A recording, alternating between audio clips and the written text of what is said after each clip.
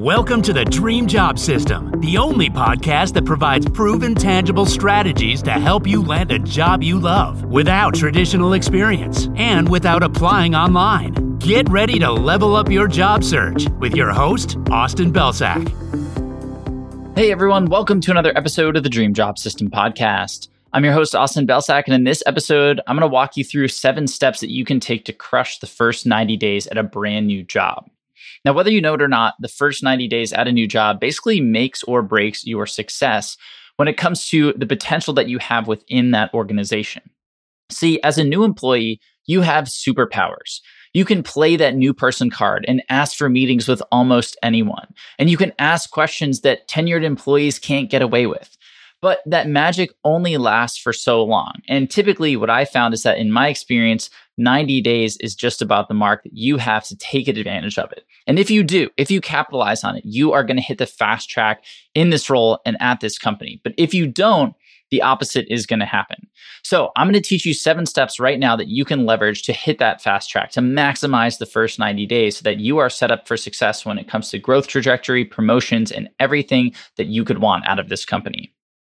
The first step is to make your VIP list. So when you start a new job, you need to get out there and get the lay of the land when it comes to all of the people who could impact your ability to grow at this company.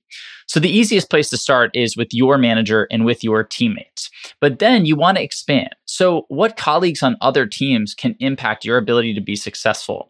What about skip level managers, people who manage your manager, or other executives further down the line? Who are the folks that in 3 months, 12 months, and 3 years could potentially impact your ability to take that next step up? You want to make a list of those people, and it should be about 10 to 20 people long. Now, for each person, you just need their name and an email, and then I want you to add that to a spreadsheet. We'll come back to that spreadsheet a little bit later. The next step here is to send 1 request per day.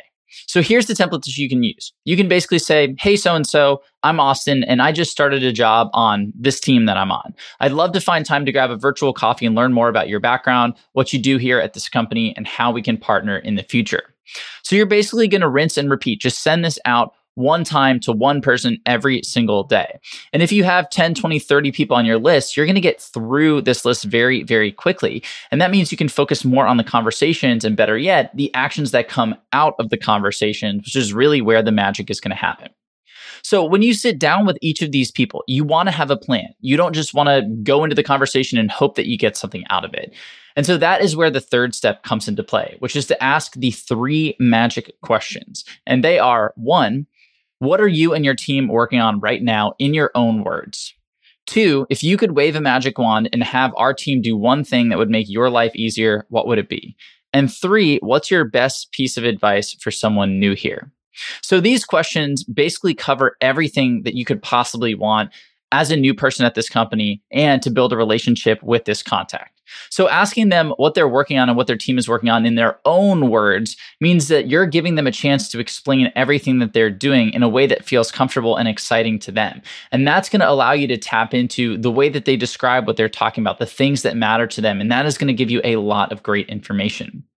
For the second question, we're basically asking them, what can my team do, or what does my team need to do that they haven't been willing to do in the past or haven't had time to do in the past that would make your life easier? So what we're doing here is showing the person that we want to help them. We want to make their life easier. We're keeping them in mind when we take information, decisions, etc., back to our own team. So we almost make it seem as if we're in their corner and we're going to advocate for them within our own team. And they're going to tell us exactly what we need to do, exactly what we need to advocate for. And when you ask a bunch of people this question, first, you're going to know exactly what each person wants. But second, you're going to be able to see what common answers come up. And that's going to allow you to go get a lot of bang for your buck with the actions that you take and the things that you pitch to your own team. And then third, what's the best piece of advice for someone new here? This is just a great way to source advice. And again, you have individual advice from each person that you can go act on and report back to them on, but you can also rank these things and you can say, okay, what is the number one most common piece of advice from all these people who can impact my growth trajectory? Well, go take action on that piece of advice. And now you can go back to each one of those people who shared it and say, hey, here's what I did. What's next? So you can use this to start to build relationships, and it's helpful in terms of prioritizing your time when it comes to taking that advice. The next step here, number 4, is to document their answers. So I like to do this immediately after my meeting. I open up my spreadsheet where I had their name and their email, and I either comment in a cell or just write notes in a cell, but I basically document their answers to every single question I ask. And I add my own personal notes like names of their family members or interests and hobbies they brought up or personal goals or anything else that they mentioned, because this is basically going to be my second brain. This is going to be where I put all that information. So the next time I talk to this person, I can go back and reference and say, oh, their daughter's birthday was last week. Let me mention that. Or, oh, they said this was the best piece of advice and I took action on that. So let me circle back with them. You're going to have all this information in a document that you can reference. So it doesn't have to be actively stored in your brain. And that's going to make you seem really, really personable with the folks that you're engaging with. It's also going to save you time because there's no way you can remember all of these little details for 30 people or even 20 people when this is your first month on the job. So this is basically going to be your second brain and your relationship roadmap. The 5th step in this process is to identify what I call, quote, double dip wins.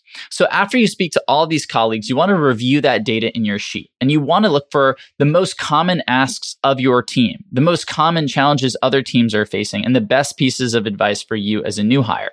And then what you want to do is go brainstorm plans for each of those things. This is, again, going to be the next step in that roadmap. People gave you all of the data. Now you're analyzing the data to understand the areas where you would get the most bang for your buck if you invested in them. So that is exactly what we're doing in this step. Now for the 6th step, you're going to go take action on those things and you're going to report back. So as these plans begin to form, you want to get out there and take action. You want to pitch your team on something that would help one or more of your contacts. You want to test a solution to one or more of your contacts' challenges. And you want to go out there and take action on your contact's advice so that you can level up as a new hire, but so you also have information that you can bring back to the table. And then what you're going to do is after you've taken that first action, after you've started to make progress, you're going to report back to the people on your contact list and say, hey, I really appreciated our conversation. I know that you mentioned this was a challenge, or this is something you wanted my team to do, or this was your piece of advice. Well, I went and took action on that, and here's what resulted, and here's where we're going next, and here's what you can expect. And that brings us to the 7th step, which is basically the growth acceleration path. This is basically what you're going to rinse and repeat for the entire first 90 days at this job. And the framework is going to be super powerful because it's going to help you identify those career difference makers. It's going to help you uncover their needs and goals. It's going to give you a blueprint to help them. And then all you have to do is go take action and report back. So by the end of 90 days, you've likely built relationships with people off the back of taking their advice. You've also added value to them by helping them solve their challenges or by letting them know that their voice is being heard within your team. And all of these things are going to help you build really, really strong connections with these people. And these people happen to be the same folks who can influence your ability to grow rapidly at this company. So this is how you set the tone within the first 90 days. And unfortunately, most people don't do this. So what ends up happening is they kind of squander this opportunity. And now all of a sudden, that VP or that executive or that other person is too busy to talk to somebody else that has been with the team for 5-6 months.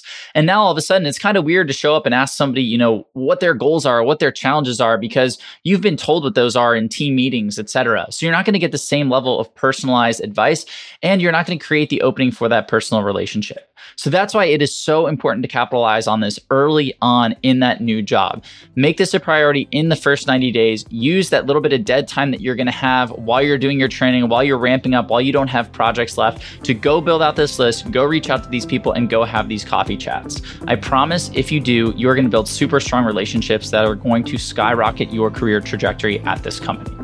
So that's it for today. Thank you as always for listening, and I will see you in the next episode of the podcast.